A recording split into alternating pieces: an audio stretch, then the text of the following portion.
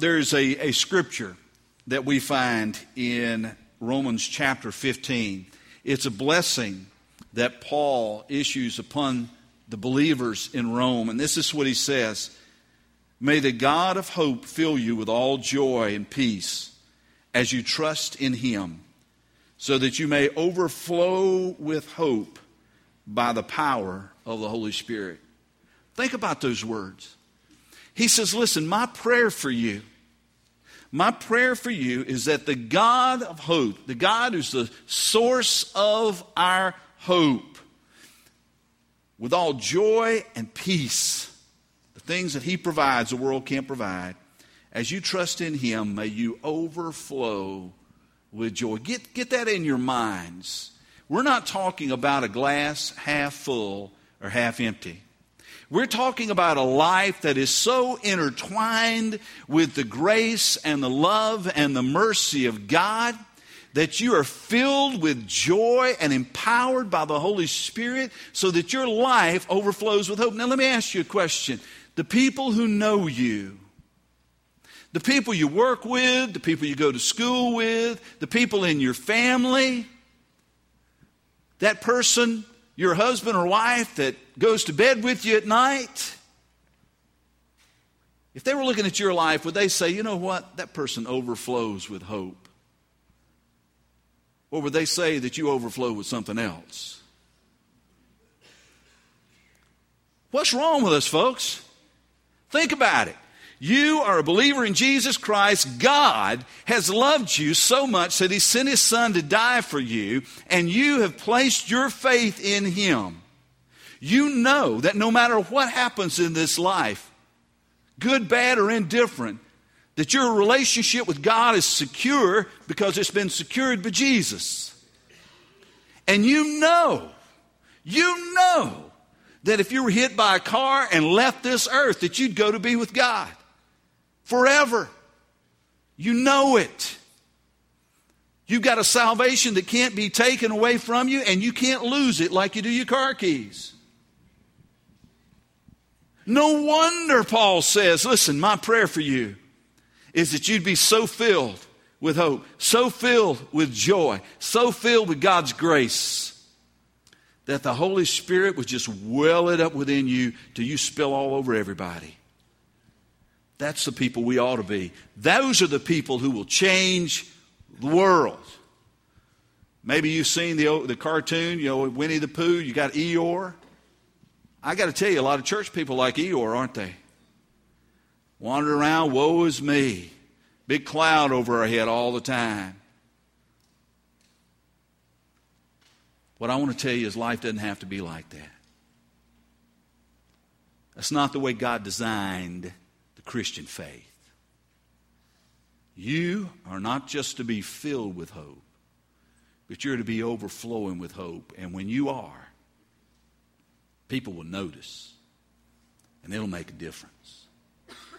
Today's a special day, or I guess I should say it's an extra special day in the life of Grace Fellowship, not only because we have Powerhouse in here with us, which is always exciting, but today, you see, we'll be celebrating baptism. We'll be celebrating the Lord's Supper, and you'll notice we've moved the cross down onto the floor. I'll tell you about what that's all about here shortly. This day is about hope.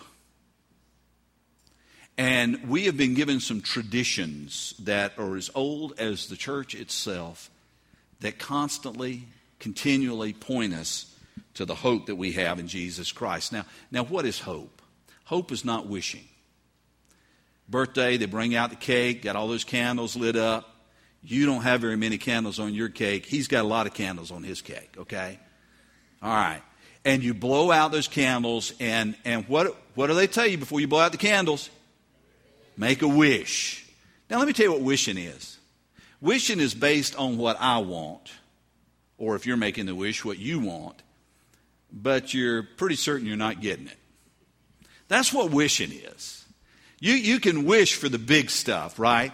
I wish I had $1 million. I wish I had a Lamborghini. I wish I had this. I wish I had that. Odds are pretty good I'm not getting that, but that's not hope. See, we get the two confused. Wishing is based on us, what we want and what we might get. What's hope based on? Hope's based on God. Hope is based on God and His purposes, and therefore we can have a confident assurance that what He has promised will come to pass. That's why we have hope. We have hope because we know that God's word stands. God's promises stand. We can hold to them, and they will not let us down. How can we be confident? Because God has given us a track record of faithfulness. You know people you can count on, people you can trust. Why? Because they've proven it to you, haven't they? They've been trustworthy. They've been good to their word. There are people that you could have a business deal with just on a handshake, and you know that they'd follow through because that's the kind of person they are. God's got a track record of faithfulness. It's one of the reasons He gave you this, so that you can see that God makes promises and keeps promises. Maybe you remember the children of Israel. They went around stacking up stones. Why in the world would they do that? Well, there's an incident that happens when the children of Israel, the Israelites, cross over into the Promised Land. They cross over the Jordan River. And when they do, Joshua says, what I would like you to do is for every tribe, 12 tribes, I want you to pick up a stone. And then when they got on the other side of the river and God let the river come back together, they stacked those stones up. And this is what they were told. Whenever your children see these stones and ask you, what does it mean? You tell them what God did here. What was God trying to do? He was trying to give them something tangible, something real, something they could hold on to, and something they could declare that God is faithful. God keeps His promises, and therefore you can hope in God and not be disappointed. Today, our hope will be expressed in the baptism. It'll be declared in the Lord's Supper. But what we want to finally find is that it is secured in the cross. And so today, we're going to focus on the hope that we have in Jesus Christ. And we're going to celebrate that. We're going to declare that. Now, when it comes to baptism, now, probably most of you didn't know this, but what makes baptism special is, Kentucky Fried Chicken has their secret ingredients, right? McDonald's has their secret sauce. Do you think there's something secret we put in this water? No, folks.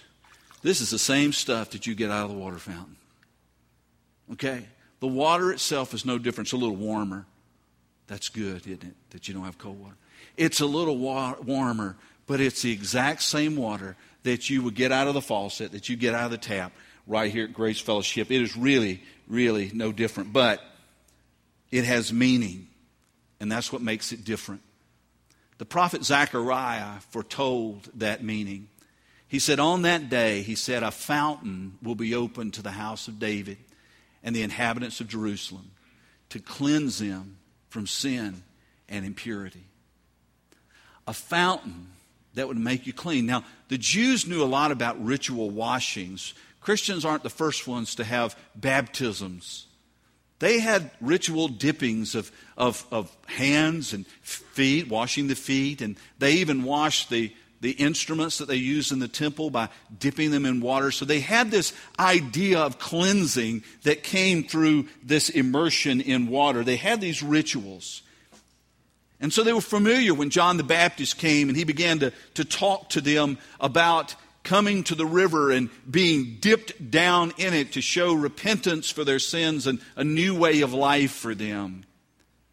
And it was so important that Jesus, in some of the last words that he gave his church, in Matthew 28, he tells us to go and make disciples and to do what? To baptize them, to immerse them. It is this symbolism of being washed and made clean. But the fountain, you see, is not the water. This water doesn't do the cleaning. Because I got to tell you, some of the people I've baptized, we would have needed lava soap and Ajax, okay? If we were trying to clean them. Water doesn't do the cleaning. There's an old hymn. There's a fountain filled with blood drawn from Emmanuel's veins. And sinners plunge beneath that flood, lose all their guilt and shame. You see, this water, it symbolizes something that we have in Christ that we can have nowhere else. Baptism doesn't save you, but baptism says that I am clean. Baptism says I am forgiven in Christ, and because of this, I'm part of the family of God. And so today, as we begin this service, as we consider the hope that we have in Christ, a hope that is expressed in the waters of baptism, let us remember what it means. Let's remember what it is, and let's celebrate it. Now, there's some of you sitting out here, you remember this well. You remember the day you'd come forward, and you may have been crying, or you may have been laughing, or you may have been scared out of your wits, and you came forward and you talked to the preacher and you said, I want to receive Jesus as Savior, and I want to be baptized. And you remember that day that maybe that you went to a river, or you went to the lake, or you came up into a baptistry, lifted up high up on a wall somewhere, or maybe in a situation like this. You remember that day. Today, as we come together, we remember that. Rejoice in that. Rejoice in what you have. But there may be some of you who've not passed that way yet. And usually, you know, the invitation in a sermon is kind of at the end of the service. We're doing things differently today. If you need Jesus, I don't want you to wait to the end of the service. If today you say, you know what, I recognize that I am a sinner and that I can't save myself and that the only hope I have is in Jesus. And today I want to turn from my sin and I want to turn to Jesus and embrace Him. And today I want to declare Him as my Savior and I want to follow Him as my Lord. Then I want to tell you, now is the time. Not tomorrow, not at the end of the service. Now is the time. Baptism, as we have described it, it's not magical, but it is mystical. It's supernatural in the sense of what it represents. And today, we have 4 people who will come before you to declare their faith in Jesus Christ. And as generations of believers have done before them, they will go under these waters, celebrating the newness of their lives in Christ and the cleansing from sin that only comes through Jesus. And so I'm going to ask Joanne Nicholas if she would come first. Now, first of all, I need to let you know that I baptized Butch in 2009. And this week I had the privilege of sitting down and talking with Joanne about her readiness to take this step of faith in Jesus Christ. And they were praying about God's desire, although they've been part of our church for years, about actually becoming a member of Grace Fellowship. And so before I ask her this very important question, I want to ask you, the church members of Grace Fellowship, Butch, would you stand? If you would not only baptize Joanne today, but if you would receive Butch and Joanne as part of our family of faith and pray for them and encourage them and stand beside them. If so, would you signify by saying amen? Amen.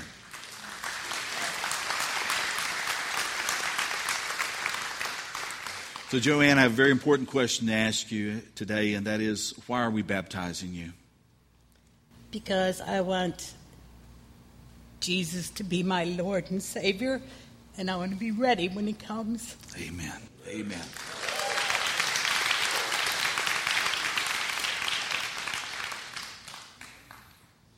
Elodie Johnson, where are you? There you are.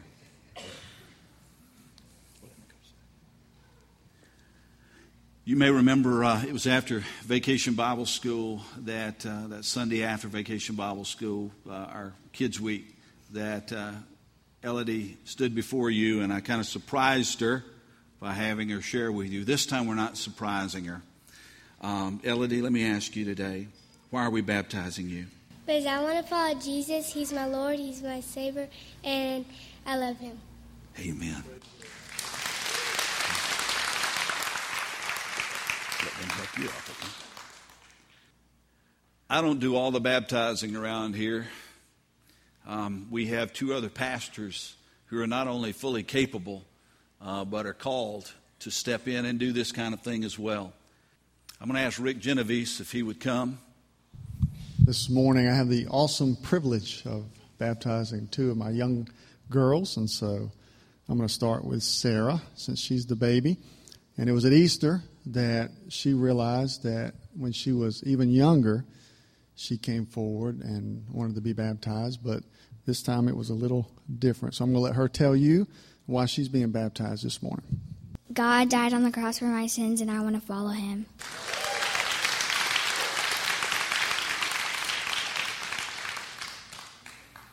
I'm going to ask Hannah the same thing, if she would come forward. And she, too, was around Easter time, and I didn't realize it'd be so emotional. But Hannah, tell them why we're baptizing you today. Because Jesus died on the cross for me, and I'm going to be ready for Jesus because I want to go home with them and be in heaven.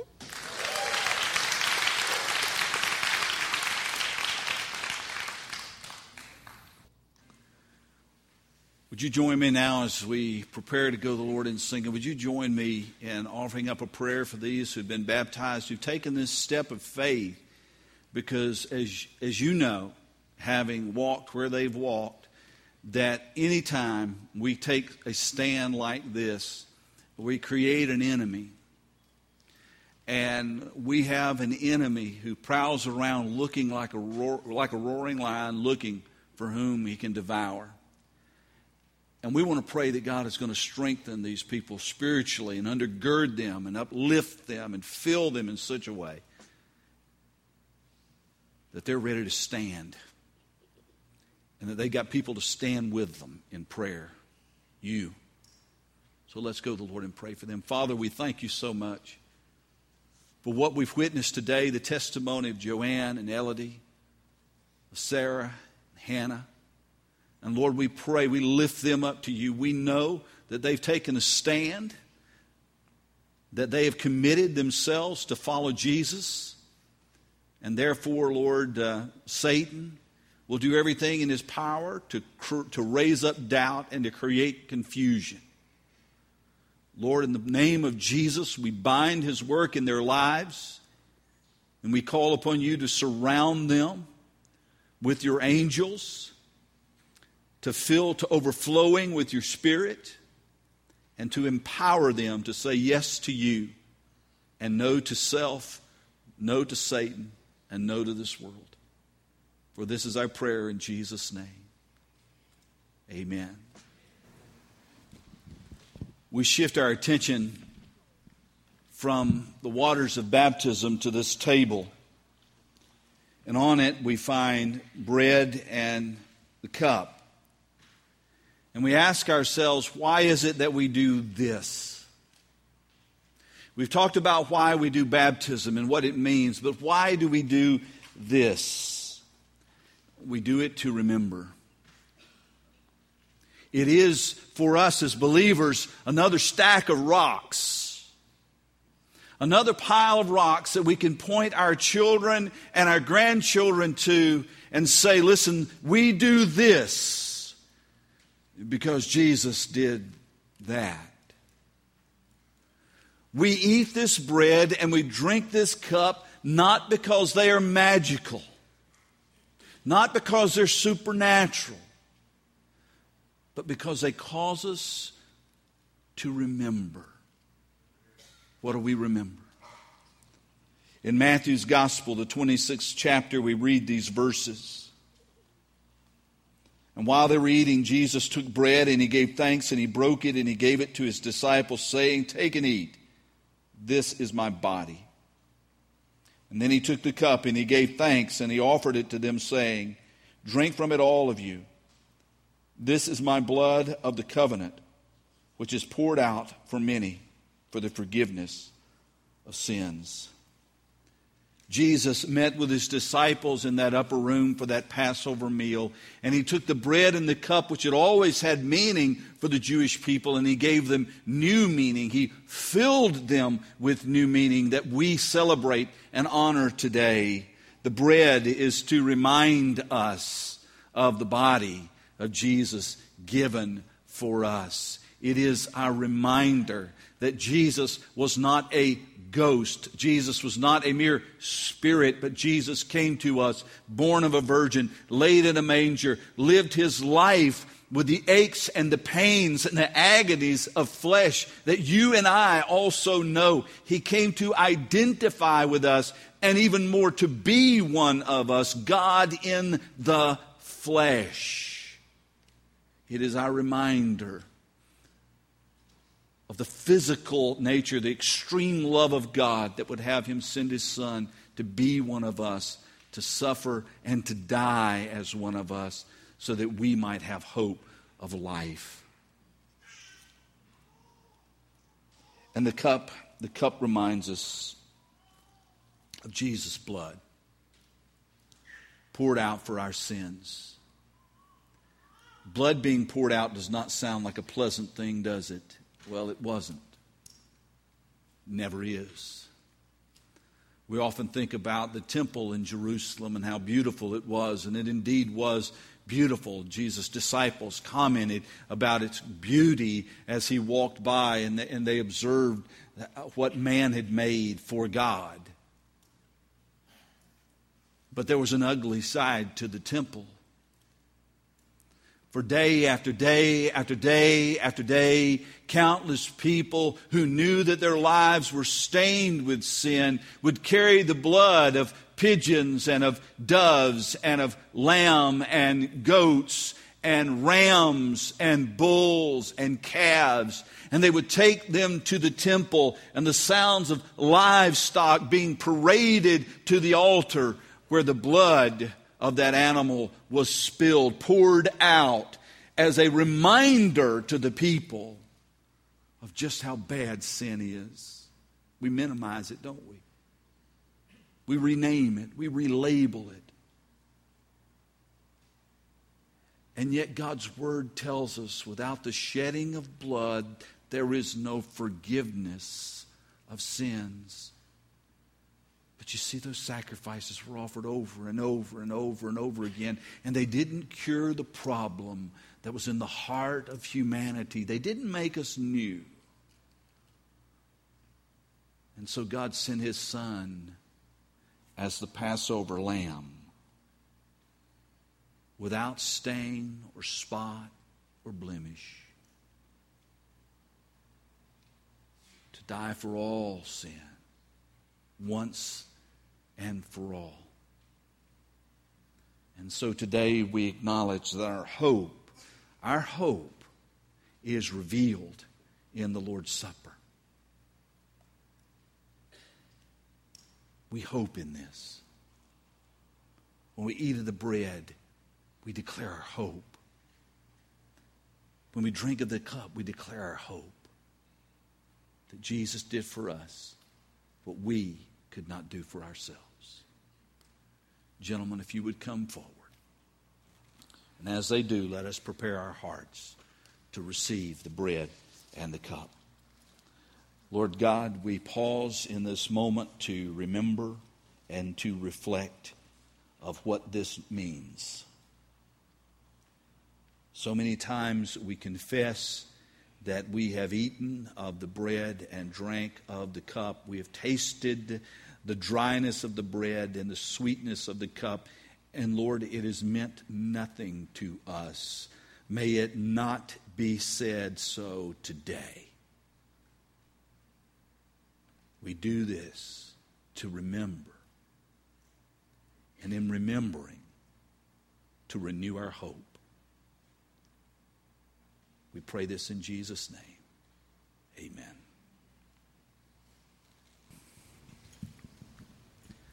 We've expressed our hope in baptism. We know that our hope is revealed in these elements, in the bread and the cup. And What we want to say finally and supremely is our hope is secured in the cross. The cross, more than any other single thing, symbolizes our Christian faith in a way that nothing else can. Now, you may have a cross made of gold or silver. Many times you see richly ornamented, deeply stained, precious woods. And these crosses are placed in church buildings and sanctuaries and even in your own homes. The cross is two things for believers. The first thing is, and we can't forget this, it is an instrument of suffering and death. It is the Roman version of the hangman's noose, the gas chamber, the guillotine. It is an instrument of execution for the worst of criminals. And it should remind us of the depth of depravity in the human spirit, that God would come to us and we would kill him as a common criminal. You want to know how bad it gets? That's as bad as it gets. That God would come and be killed as a common criminal. We cannot forget, no matter how beautiful we make our crosses, no matter where we put them in our homes or our churches or our jewelry boxes, we can never forget the cross is an instrument of execution. It is hideous. But there's something more about the cross for us. It is not only the instrument of execution for us as followers of Jesus, it is the instrument of our salvation. How can those two things go together? Only God in His great supernatural economy could create something like that an instrument of execution could become for us an instrument of salvation. We killed Jesus, humanity. And yet, Jesus was not a helpless victim in all this. He wasn't swept up by an angry mob. It's why He came. God's Word says this in John chapter 10, "The reason my Father loves me is that I lay down my life only to take it up again. No one takes it from me, but I lay it down of my own accord. I have the authority to lay it down and the authority to take it up again. This command I received from my Father." Think about it.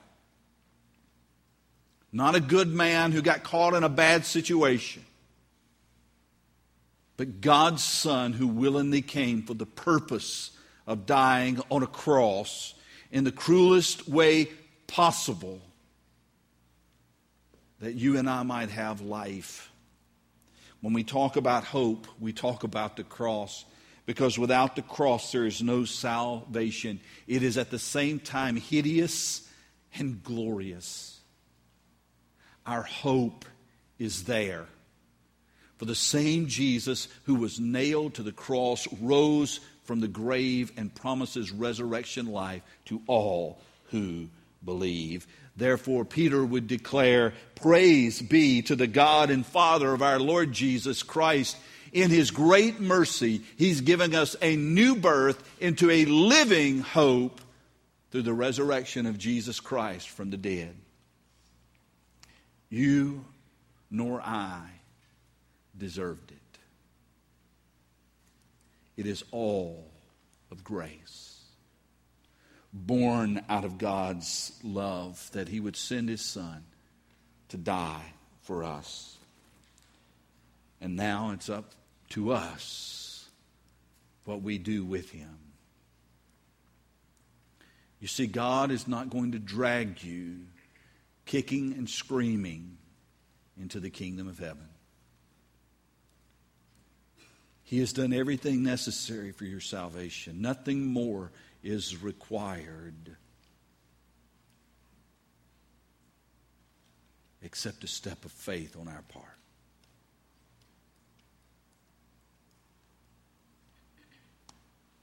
With Jesus, we have eternal hope, but apart from him, we have no hope at all.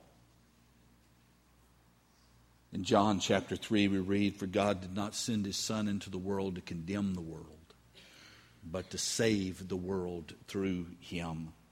Whoever believes in him is not condemned." Get that. "But whoever does not believe stands condemned already, because he has not believed in the name of God's one and only Son." Here then is our choice.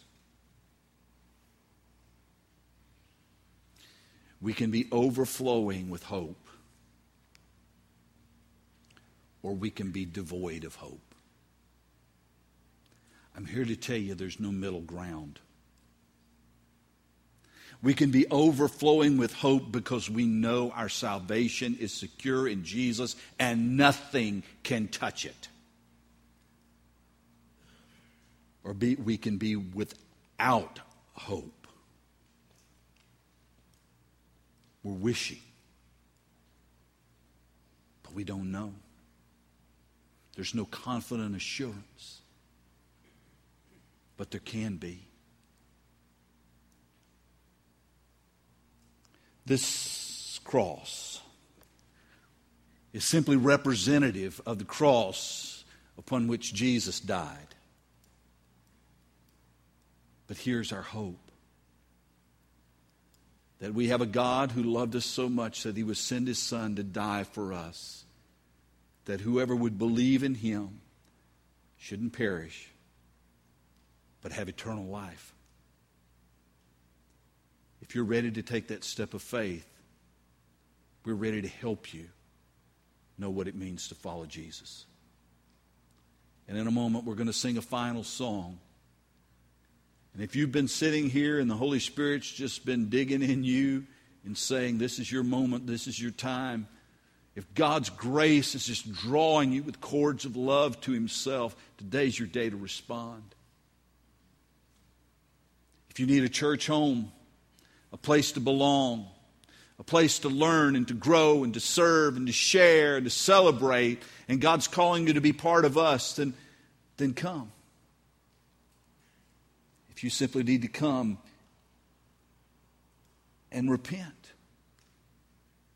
As you're a believer, you know you are. You're part of the church, you know you are, but your life is not marked by hope, but by fear and anxiety.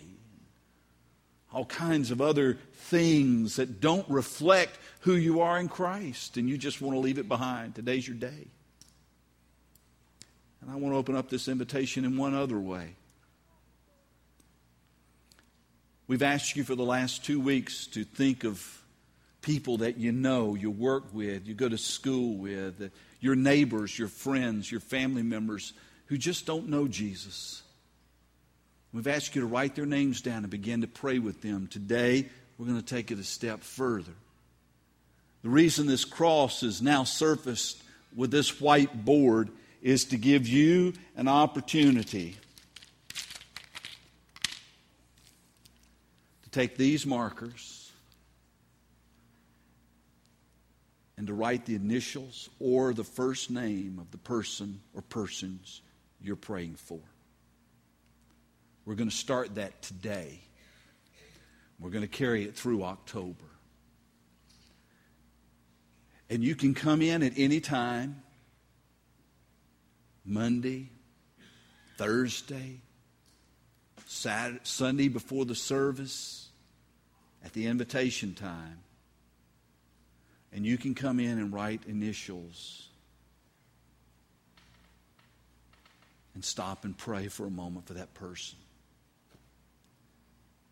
And I want to encourage you to take some time before the service and after the service to linger. And you may not know what that RW stands for, but you can pray for them, because guess who knows? God knows. And so now we go to a time of commitment, dedication, decision, and prayer. I open it up to you to respond in whatever way God leads you as we stand to sing our final song this morning. Would you stand with us?